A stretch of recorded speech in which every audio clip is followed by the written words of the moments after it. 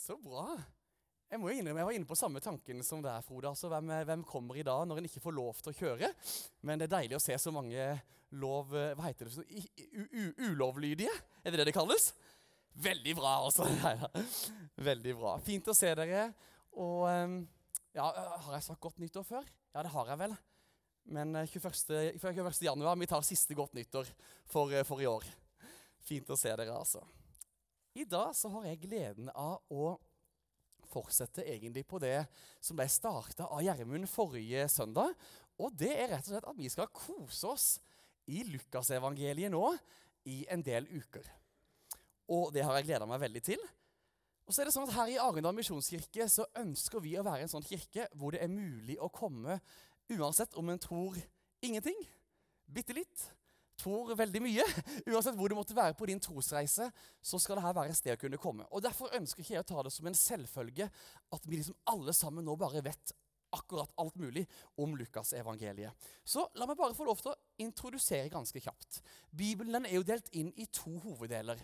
Vi har Gamle testamentet med i alt 39 bøker, og så har vi Nytestamentet med i alt 27 bøker, og til sammen blir det 66 stykker. Og i begynnelsen av Nytestamentet, der finner vi 4 bøker som kalles for evangelier, og de har fått sitt navn etter forfatteren av evangeliene. Og de 3 første, de kaller vi for synoptiske evangelier. Det er Matteus og Markus og Lukas, og med synoptiske så mener vi at de er ganske like. Og så har du et 4. evangelie som heter Johannes evangeliet, som måtte i enda større grad ha liksom sin egen måte å fremstille historien om Jesus på.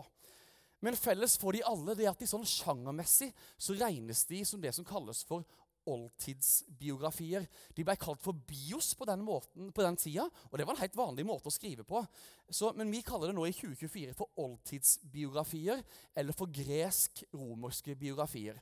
Og det var liksom noe som folk kjente til, så når de fikk høre en sånn tekst som dette, som for eksempel Lukas evangeliet, så vil det ringe en bjelle, hvor de på samme måte som når vi hører et dikt, eller leser en novelle, eller vi liksom skjønner, oi, nå skjønner vi sjangeren her.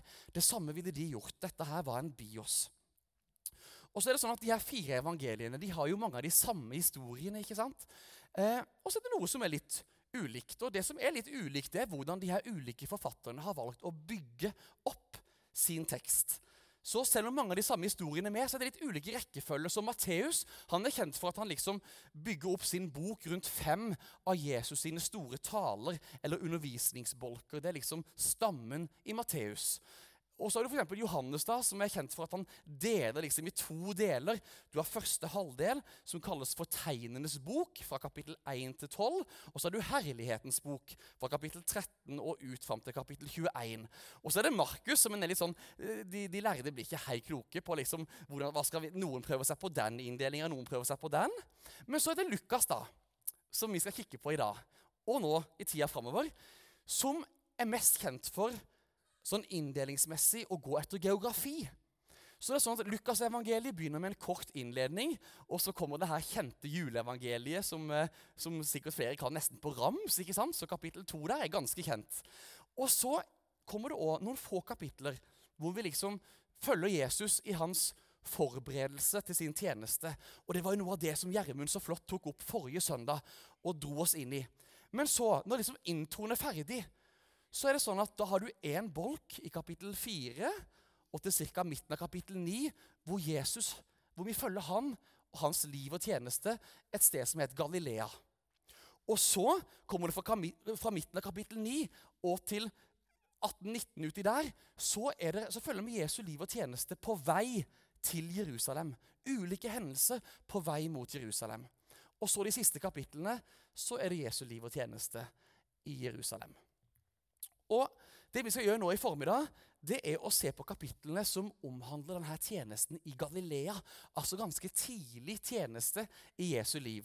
Og i stedet for nå at de som tar dere gjennom kapittel for kapittel og vers for vers, for da tror jeg dere kanskje hadde sovnet, så håper jeg nå å hjelpe oss alle sammen gjennom en litt sånn spennende rød tråd. Jeg har rett og slett plukket ut noen av de fortellingene som finnes fra kapittel 5 til kapittel 8 i Lukas. Og så har jeg lyst til å da rett og slett trekke fram en av de røde trådene som kommer tydelig fram i de historiene, som nettopp er noe av liksom hovedessensen av det Lukas sier i de kapitlene her. Vi ber sammen, og så hopper vi i det. Herre, takk for at du her, og takk for at du midt iblant oss. For en sånn vidunderlig lovnad og løfte og har fått at der hvor vi samlet, flere samlet, da du midt iblant oss. Og det bare ber jeg om at det må være erfaringer til mange mennesker her i dag. At det går an å kjenne at du her, at du berører, og at du gjør noe. At du en virksom Gud, for det tror vi du Velkommen til dette sted, i Jesu navn. Amen. Amen.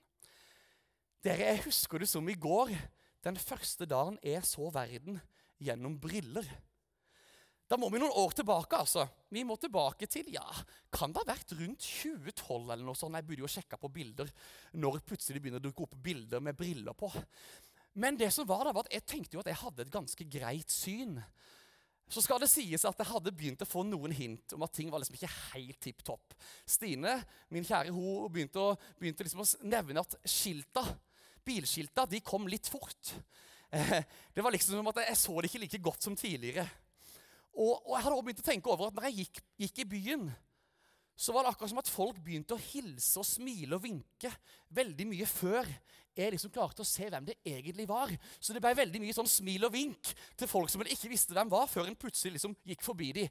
Så jeg hadde jo måttet blitt advart på et vis, men det må jo ha skjedd litt gradvis. For da jeg gikk på barneskolen og ungdomsskolen, så satt jeg, kunne sitte foran, kunne sitte bak. Det gikk greit å se tavla uansett, men et eller annet hadde begynt å bli litt dårligere. Så hadde jeg fått mine hint, men jeg tenkte egentlig at nei, men vet du hva, briller, det trenger jeg i hvert fall ikke. Men så vi rett og slett på en sånn lederkonferanse som kalles for LED, som pinsebevegelsen har. Og så satt vi der da, liksom i andre etasje, i sånn kaféområde en kveld etter et møte, og så satt vi en gjeng der, og så begynte vi å prate om dette med syn. Og så sier da hun ene som sitter der, som heter Lisa, Asle, du må teste de her, sier hun. Og så gir hun meg brillene sine, og så putter jeg de her på nesa. Og så får jeg en åpenbaring. Jeg tenker rett og slett, er det sånn det ser ut? Går det an å se ting som så langt borte? Og tydeligvis må jo Lisa ha hatt litt lignende type syn som meg. Så det var rett og slett som en ny verden, rett og slett. Det føltes som en ny verden som åpnet seg opp. Og dere, det var jo sånn at mine naturlige øyne, de kunne måtte bare se så langt. Men da jeg fikk hjelp, så klarte jeg å se mye lenger, og jeg klarte å se mye mer. Og jeg vet at dette er et litt sånn banalt eksempel, men egentlig så Bibelen full av fantastiske eksempler på mennesker som i det naturlige ikke klarer å se så veldig mye, men når Gud kommer og hjelper med å åpne synet, så ser de plutselig veldig mye mer. Et godt eksempel fra 1. Mosebok kapittel 21. Der møter vi en dame som heter Hagar, og som har en sønn som heter Ismael. Og de ute i ørkenen, og så har de gått seg vill, og så har de ikke noe vann.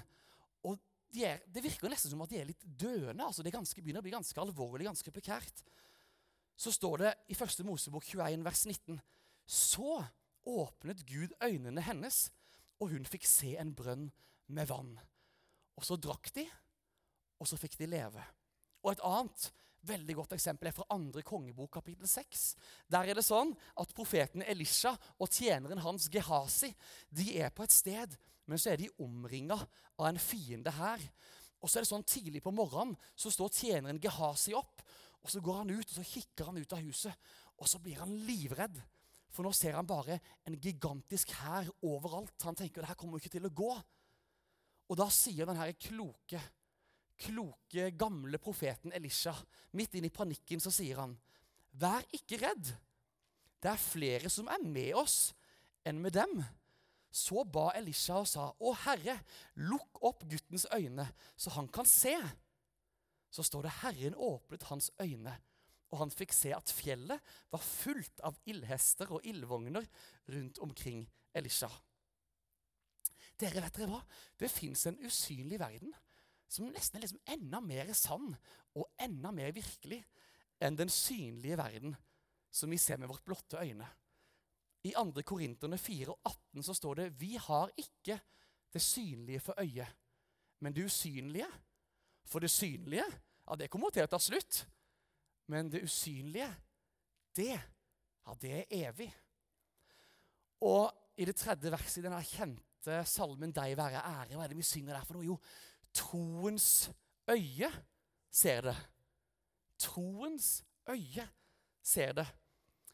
Det er akkurat som om det finnes en verden som kun troens øyne, eller som Efeserne 1,18 sier, hjertets øyne kan se.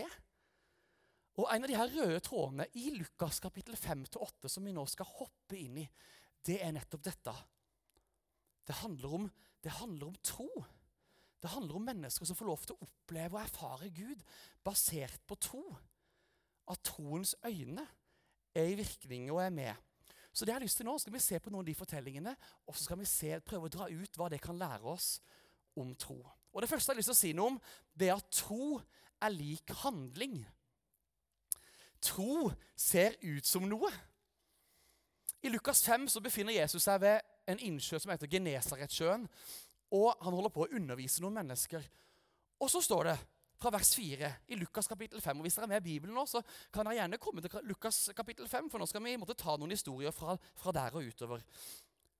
Fra vers 4 står det: Da han var ferdig med å tale, sa han til Simon, «Legg ut på dypet og sett garn til fangst.» «Mester», svarte Simon, «vi har strevd hele natten og ikke fått noe, men på ditt ord vil jeg sette garn.» Så gjorde de det, og fikk så mye fisk at garnet holdt på å revne. De ga tegn til arbeidslaget i den andre båten at de skulle komme og ta i sammen med dem. Og da de kom, fylte de begge båtene, så de var nær å synke. Og jeg vet ikke hva dere tenker når dere leser eller hører en historie som det her, men jeg tenker sånn at Jesus er jo Gud selv. Det her måtte jo han kunne løse på hvilket som helst vis som han ønsket. Var han målet at de skulle få masse fisk, så måtte vel Jesus nesten bare kunne ha knipset det, ikke sant? Og så landet det masse fisk der, så slapp de ut og fiske igjen. Men det er akkurat som at tro ser ut som noe. Han ønsker at de skulle sette seg i bevegelse. Han sier til de, dra ut igjen, prøv på nytt, kom igjen. Det her kan gå. Og så tenker jeg da at, her har de jo egentlig all grunn i verden til å liksom bare si, vet du hva, Jesus, dette er litt dumt. Nå har vi holdt på i timesvis, ikke sant? Det her vannet her, ja, det har fisk, men de er helt døde. Og dette her skal jeg si at det her er jeg og min sønn Jonathan veldig gode på. Altså, vi er gode til å fiske mye uten å få fisk. Hvor vi rett og slett bare holder på og prøver, og som regel aldri får fisk. Bortsett fra i går, hvor vi fikk, hvor mange ble det? 9 abbor på Molandsvann. Så det var veldig gøy. Men denne gjengen her, de kunne jo fiske, i motsetning til meg og Jonathan. Så de får jo vanligvis masse fisk, men den natta hadde de ikke fått en eneste fisk. Og så kommer de inn, og så sier Jesus, vet du hva, bare stikk ut igjen. Bare gå ut igjen, så ordner det seg liksom. Det er så dumt som det kan gå an. Men det er så fascinerende da. Hadde ikke de da stolt på det? Hadde ikke de latt den troa som var på innsida, men vet du hva, Jesus, det er noe med han. Hadde ikke de latt den troa der bli til noe som satt seg i bevegelse, bli til en tro som så ut som noe, at de faktisk tok Jesus på ordet og sa, vet du hva, vi går ut. Vet du hva, da tror jeg de kanskje ikke hadde sett dette miraklet i det hele tatt. Det usynlige og det synlige, det henger sammen. Og ja, tro er kanskje noe litt usynlig og noe litt udefinerbart. Men allikevel så er troa vår meint å se ut som noe. Jakob, han snakker om det i sitt brev. Han sier troen i seg selv, uten gjerning, den er død. Tro og gjerning henger sammen. Og det minner meg om en sånn historie om han her berømte Kina-misjonæren Hudson Taylor. Han levde på 1800-tallet, og det sies at han reiste ut veldig tidlig, og på en tur han reiste ut når han var 21 år gammel, så reiste han med et seilskip, og så kommer han til litt sånn smal passasje mellom noe som heter Malaya-halvøya, og en annen øy som heter Sumatra. Og når han er der, så sitter han egentlig på sin lugar, og plutselig så hører han at det banker på døra på lugaren. Så åpner han opp, og der står seilskutas kaptein. Og så sier den her seilskutekapteinen, «Herr Taylor, her er det ingen vind. Vi driver mot en øy hvor folk er hedninger, og vi frykter at de er kannibaler.» Så sier Taylor, «Men hva kan jeg gjøre da? Hva skal jeg gjøre?» Så sier kapteinen, «Jeg forstår at du tror på Gud. Be om vind.» Så sier Taylor, «Ja, men vet du hva, jeg kan be om vind. Det skal jeg gjøre. Men nå skal du få en oppgave. Nå skal du gå ut, og så skal du heise alle seilene på skuta. Nå må du få med deg hele mannskapet, og så hever dere alle seil. Og så blir det en liten sånn argumentasjon, sier historien der, hvor denne kapteinen tenker at det er jo det dummeste han har hørt. Det er jo ikke et vindpust, det er jo det som er problemet. Hvorfor skal de gå ut og heise seil? Men han lar seg overbevise av Taylor til slutt, så går han ut, hele mannskapet, løfter opp seila.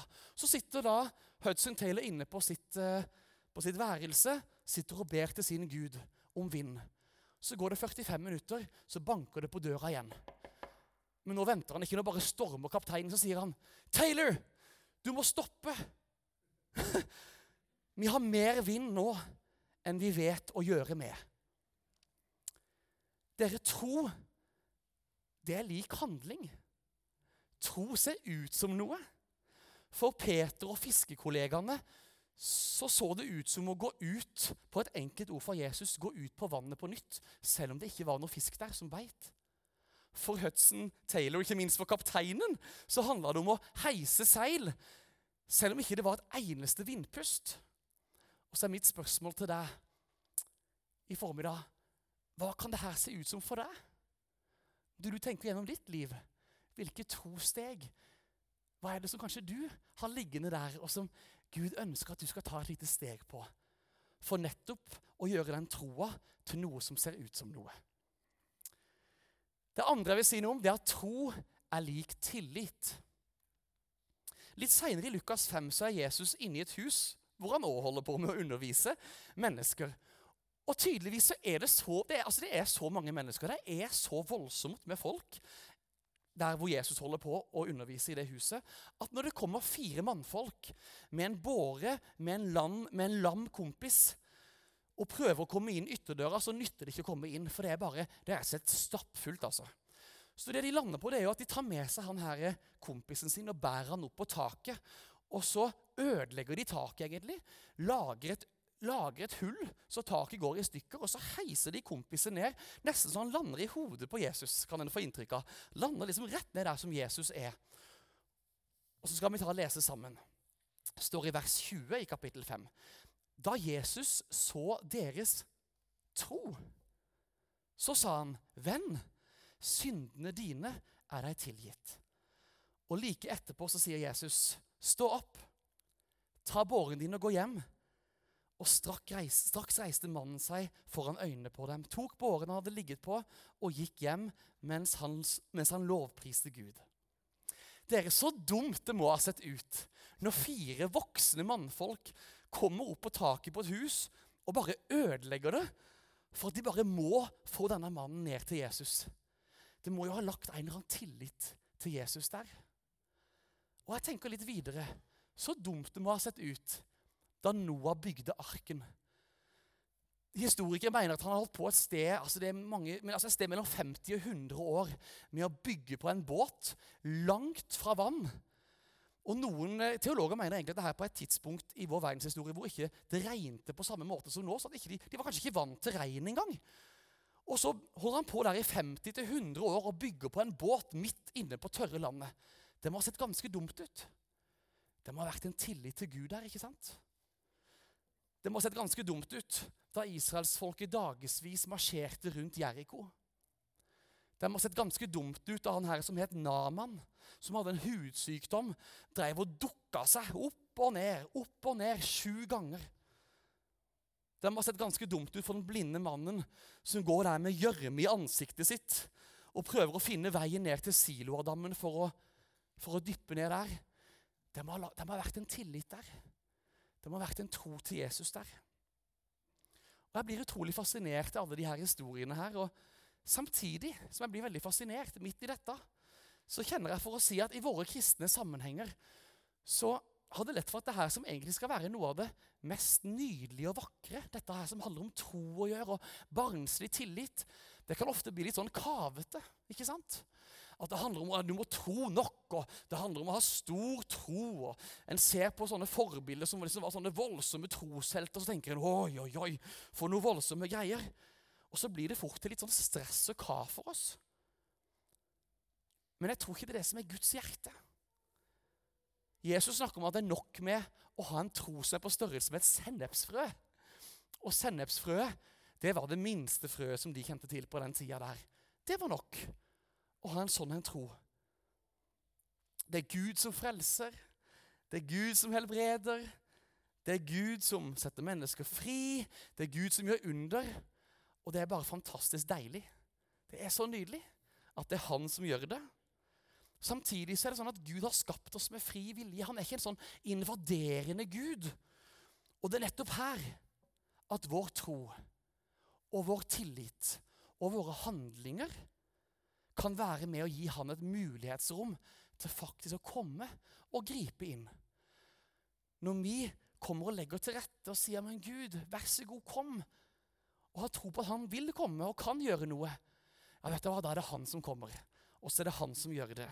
Da er det ikke vårt strev, men det er vi som har kommet med vår lille tro og gitt han et handlingsrom. Et nydelig eksempel på det finner vi bare hvis vi hopper litt videre. Nå har vi vært i Lukas 5 så langt. Hvis vi går til Lukas 7, så ser vi at Jesus han er i byen Kapernaum. Og der er det en mann som, og han er en offiser, han er en militærarbeider, han er en offiser, og han har en tjener som ligger og er døende. Og så hører han om at ja, men Jesus er i byen, Jesus er i Kapernaum, så nå må jeg benytte meg av sjansen. Så han sender noen tjenere til Jesus og sier, jeg har en døende tjener, kan du komme? Og Jesus han vil. Så Jesus begynner å gå til huset til denne offiseren. Men mens han begynner å gå der, og så er det jo masse folk rundt, og det er mye som skjer, så tenker han offiseren, vet du hva? Det holder egentlig at han egentlig bare sier et ord. Så det han gjør på nytt, at han sender noen venner av seg, så kommer noen venner til Jesus, og så sier de følgende, med ny beskjed fra offiseren, Herre, gjør deg ikke mer bry. Jeg er ikke verdig til at du kommer inn under mitt tak. Derfor våget jeg heller ikke selv å komme til deg.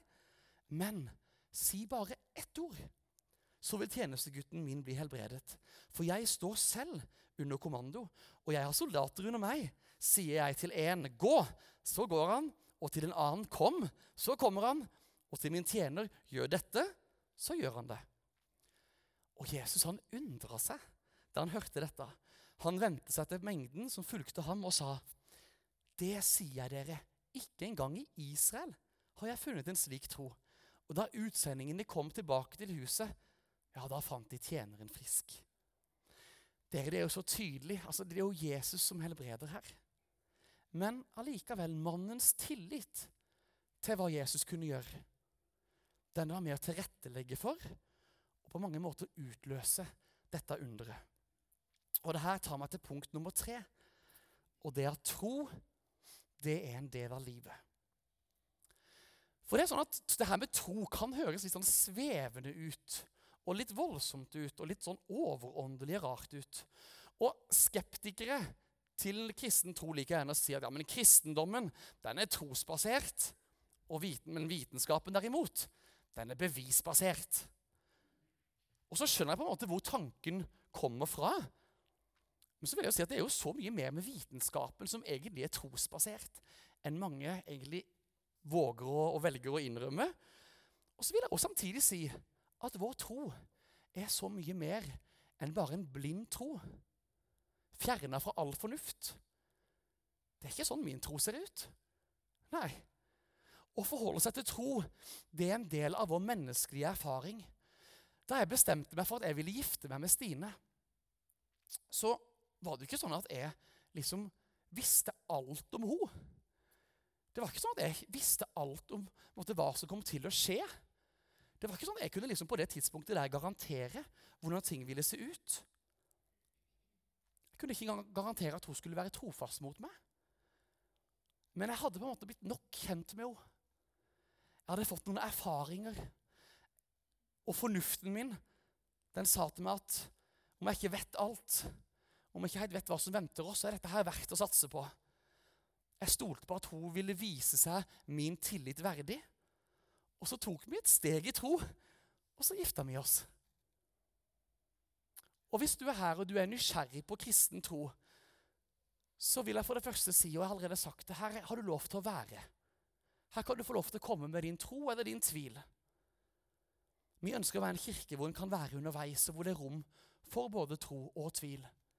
Men jeg har også lyst til å si at det kommer til et punkt, som egentlig med veldig mange andre ting i livet vårt, hvor vi på et vis må bare si, ok, greit, jeg skjønner ikke alt, jeg ser ikke alt, jeg vet ikke alt, men jeg har sett nok til å ta et steg i tro, og si ja, jeg ønsker å tro. Ja, jeg ønsker å kalle meg en kristen. Jeg ønsker å følge Jesus. Men så til deg som er her, og som allerede kjenner Jesus, og som kaller deg en kristen. Så jeg får det første lyst til å si at tro, og jeg bare må understreke det igjen, tro er ikke meint til å være et strev. Tro er ikke meint til å være et krav. Men så er det samtidig sånn at vår tro, den er noe aktivt. Den er meint til å ha noe fysisk ved seg. Og vi har så langt sett på historien om Peter og fiskinga. Vi har sett på historien om han som ble heist ned gjennom taket. Vi har sett på historien om han som hadde såpass tro på Jesus at han trengte ikke engang å få Jesus til huset sitt for at tjeneren skulle bli frisk. Men han tenkte at ja, men Jesus, kan du bare si et ord, så er det nok.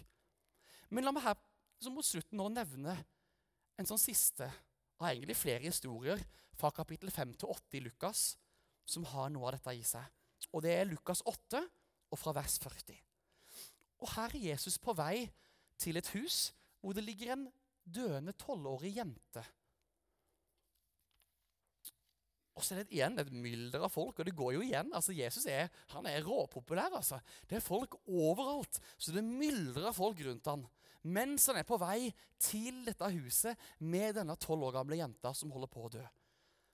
Og så på vei dit, midt i den folkemengden der, så finnes det en kvinne som har hatt blødninger i 12 år, står det. Og så står det også at hun har brukt alle sine kroner, altså. Alt hun har. For å prøve å bli frisk igjen. Prøv den ene legen, prøv den andre legen. Sikkert prøv det ene og det andre. Men det bare går ikke.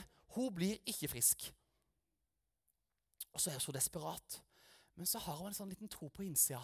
Hvis jeg bare kan klare å komme nær Jesus, hvis jeg liksom bare kan få tatt på liksom dusken på enden, på fliken, på kappa til Jesus, da tror jeg et eller annet kan skje med meg.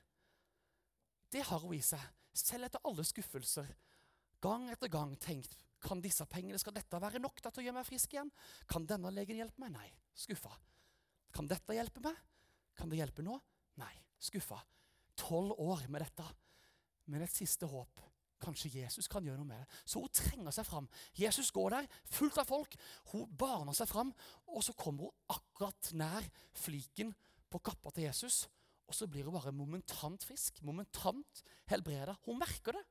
Og da står det, da spurte Jesus, det her er fra vers 45 i Lukas 8, da spurte Jesus, hvem var det som rørte ved meg? Da ingen ville svare, sa Peter, mester, folk presser jo og trenger seg inn på deg fra alle kanter. Men Jesus sa, det var noen som rørte ved meg, for jeg kjente at en kraft gikk ut fra meg. Da kvinnen skjønte at det ikke kunne skjules, så kom hun skjelvende fram. Og mens alle så på, så kastet hun seg ned for ham og fortalte hvorfor hun hadde rørt ved ham, og hvordan hun var blitt frisk med det samme. Da sa Jesus til henne, din tro har frelst deg, datter. Gå i fred. Dere, når en ser med troens øyne, så er det ikke sånn at en liksom fornekter virkeligheten. Det handler liksom ikke om å rømme fra livets realiteter, eller fortrenge utfordringer, eller fortrenge problemer. Det handler ikke liksom om sånn bare en ønsketenkning. Det handler ikke om å være en sånn strutt som bare stikker hodet i sanda. Det er ikke det det handler om. Og det handler heller ikke om å liksom gjøre som komiske Ali. Husker dere komiske Ali? Han som under invasjonen av Irak, som Amerika hadde i 2003, som sto på TV, internasjonal TV, og sa, ja, men her er det ingen amerikanere, her er det trygt og fint, og så smalt det med bomber rett bak i bakgrunnen, ikke sant? Dette her handler ikke om å se med troens øyne. Når en ser med troens øyne, så ser en fortsatt realitetene. Men så er det akkurat som at en i tillegg så får en noe glimt av det Gud ser. En får noen glimt av hva Gud kan gjøre i det som kanskje er umulige og vanskelige situasjoner. Det er troens øyne. Og jeg vet ikke helt hvor du er i livet ditt, og jeg vet ikke helt liksom, hvilke ting du kjenner på i eget liv, eller hvilke mennesker du har rundt deg som står i situasjoner som er utfordrende. Men jeg har bare lyst til å oppmuntre deg og si, vit at den alltid kan komme til Gud. Alltid komme til han og be om at han må gi lys til hjertets øyne, til troens øyne, sånn som det stod i Efeserne kapittel 1. Og vet dere hva? Gud, han er villig. Han er en sånn ordentlig god pappa. Og i hans armer, der er det så trygt. Og der kan han komme med hva som helst. Han kan komme med frykt, han kan komme med sykdom, han kan komme med sin avhengighet, han kan komme med sine brutte relasjoner. Så kan han komme inn i de vanvittige, deilige, varme armene. Det siste jeg vil si, er at det går en historie om en gutt. Og denne gutten, han var alene hjemme i et hus, og så begynte det å brenne. Og det begynte å brenne unnifra, så han trakk opp liksom på taket. Han måtte liksom bare flykte fra flammene. Men flammene kom jo nærmere og nærmere, og så står han og så kikker han ned, og så får han øye på pappaen sin, som står der nede. Og pappaen, han står med sånne utsakte armer, og så roper han, «Hopp! Jeg tar imot!» For han visste det at det her var det eneste håpet. Sønnen måtte hoppe.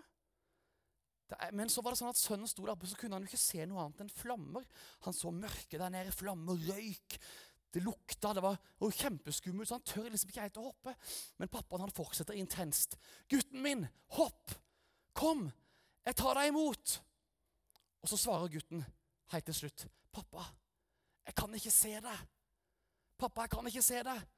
Og da roper pappaen, «Men jeg kan se deg!» Og det er alt som betyr noe. Dere, sånn er vår far i himmelen. Han er verdt å stole på. Han er en som viser seg tilliten verdig. Han er en som du kan hoppe inn i armene til med hele ditt liv, med alle de gode tingene og alle de vanskelige tingene. Amen. Takk, Herre, for at du er en sånn fantastisk pappa. Og takk for at du er en raus og god Gud, og det er du som gjør under. Det er du som kan forandre situasjoner. Det er du som helbreder. Det er du som gir frihet. Det er ikke oss. Og det er så deilig å slappe av i. Men takk for det. Vi har fått lov til å lese nå i disse kapitlene fra Lukas. Fått se flere mennesker som kom med behov, og som rett og slett bare vågde å ta et lite steg i tro. Som vågde å nærme seg Jesus. Og fordi de gjorde det, og fordi de tok Jesu ord på alvor, så fikk de lov til å oppleve at himmelen kom nær. Og Herre, nå har jeg lyst til å be for hver eneste en som sitter her, og ikke bare oss som sitter her. Jeg har lyst til å be enda videre ut enn det. De menneskene som vi kjenner, de situasjonene som er så vanskelige, og som ser umulige ut, Herre. Takk for at du gir troens øyne til mennesker akkurat nå. Hjertets opplyste øyne, så en kan få lov til å se ikke bare det som er realitetene, ja, de ser vi også, men Herre, hjelp oss til å se hvilke muligheter som du har, hvilke ting du kan gjøre, og hvilke små steg vi kan få lov til å ta, som kan åpne opp og gi deg mulighet til å gripe inn. Takk for at du er så god, og takk for at du møter mennesker akkurat nå. I Jesu navn, amen.